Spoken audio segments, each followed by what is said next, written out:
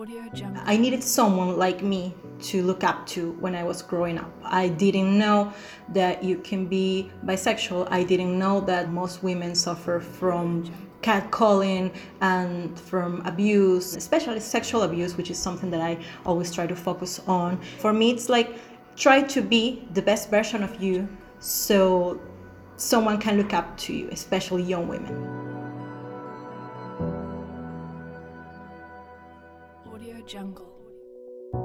There is definitely a moment that for me changed everything, and it was a protest called a March for Equality in 2014. I was in a really bad relationship with a guy, and of course I already knew I was bisexual, but most of my life I have been involved with men. So at that time I was just leaving that relationship, and I was like, I just need to be with LGBTQI plus people. So I talked to my best friend at the time, and he said, let's go to this protest.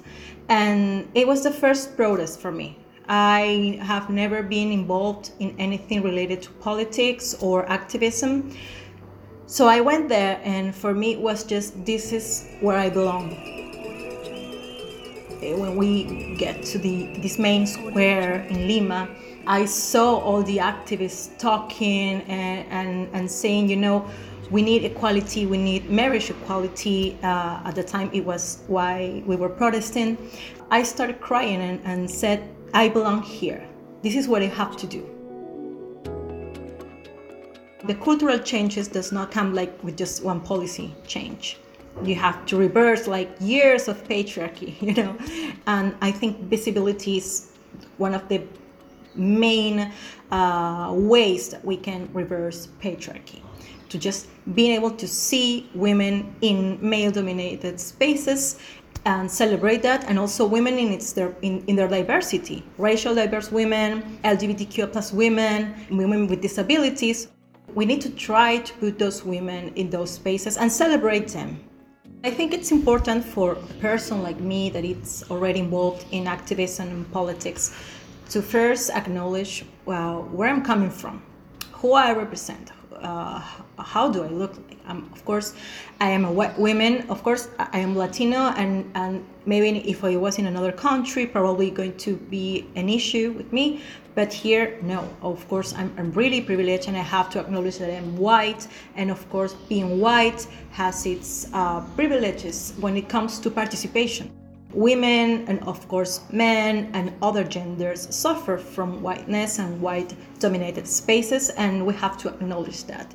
I don't think it's really my place to say how can this be fixed. I just have to say that I have to take responsibility for the privileges that I have, and I need to start using that to get more women with me. Listen to other women, listen their issues, listen to their experiences, and ask them, how can I help you with the privilege that I have to do a better job? Sometimes stop talking for them and just take them to the spotlight where you are at. Most women that are in political spaces is because we already have a privilege. We have to listen more to other oppressed women.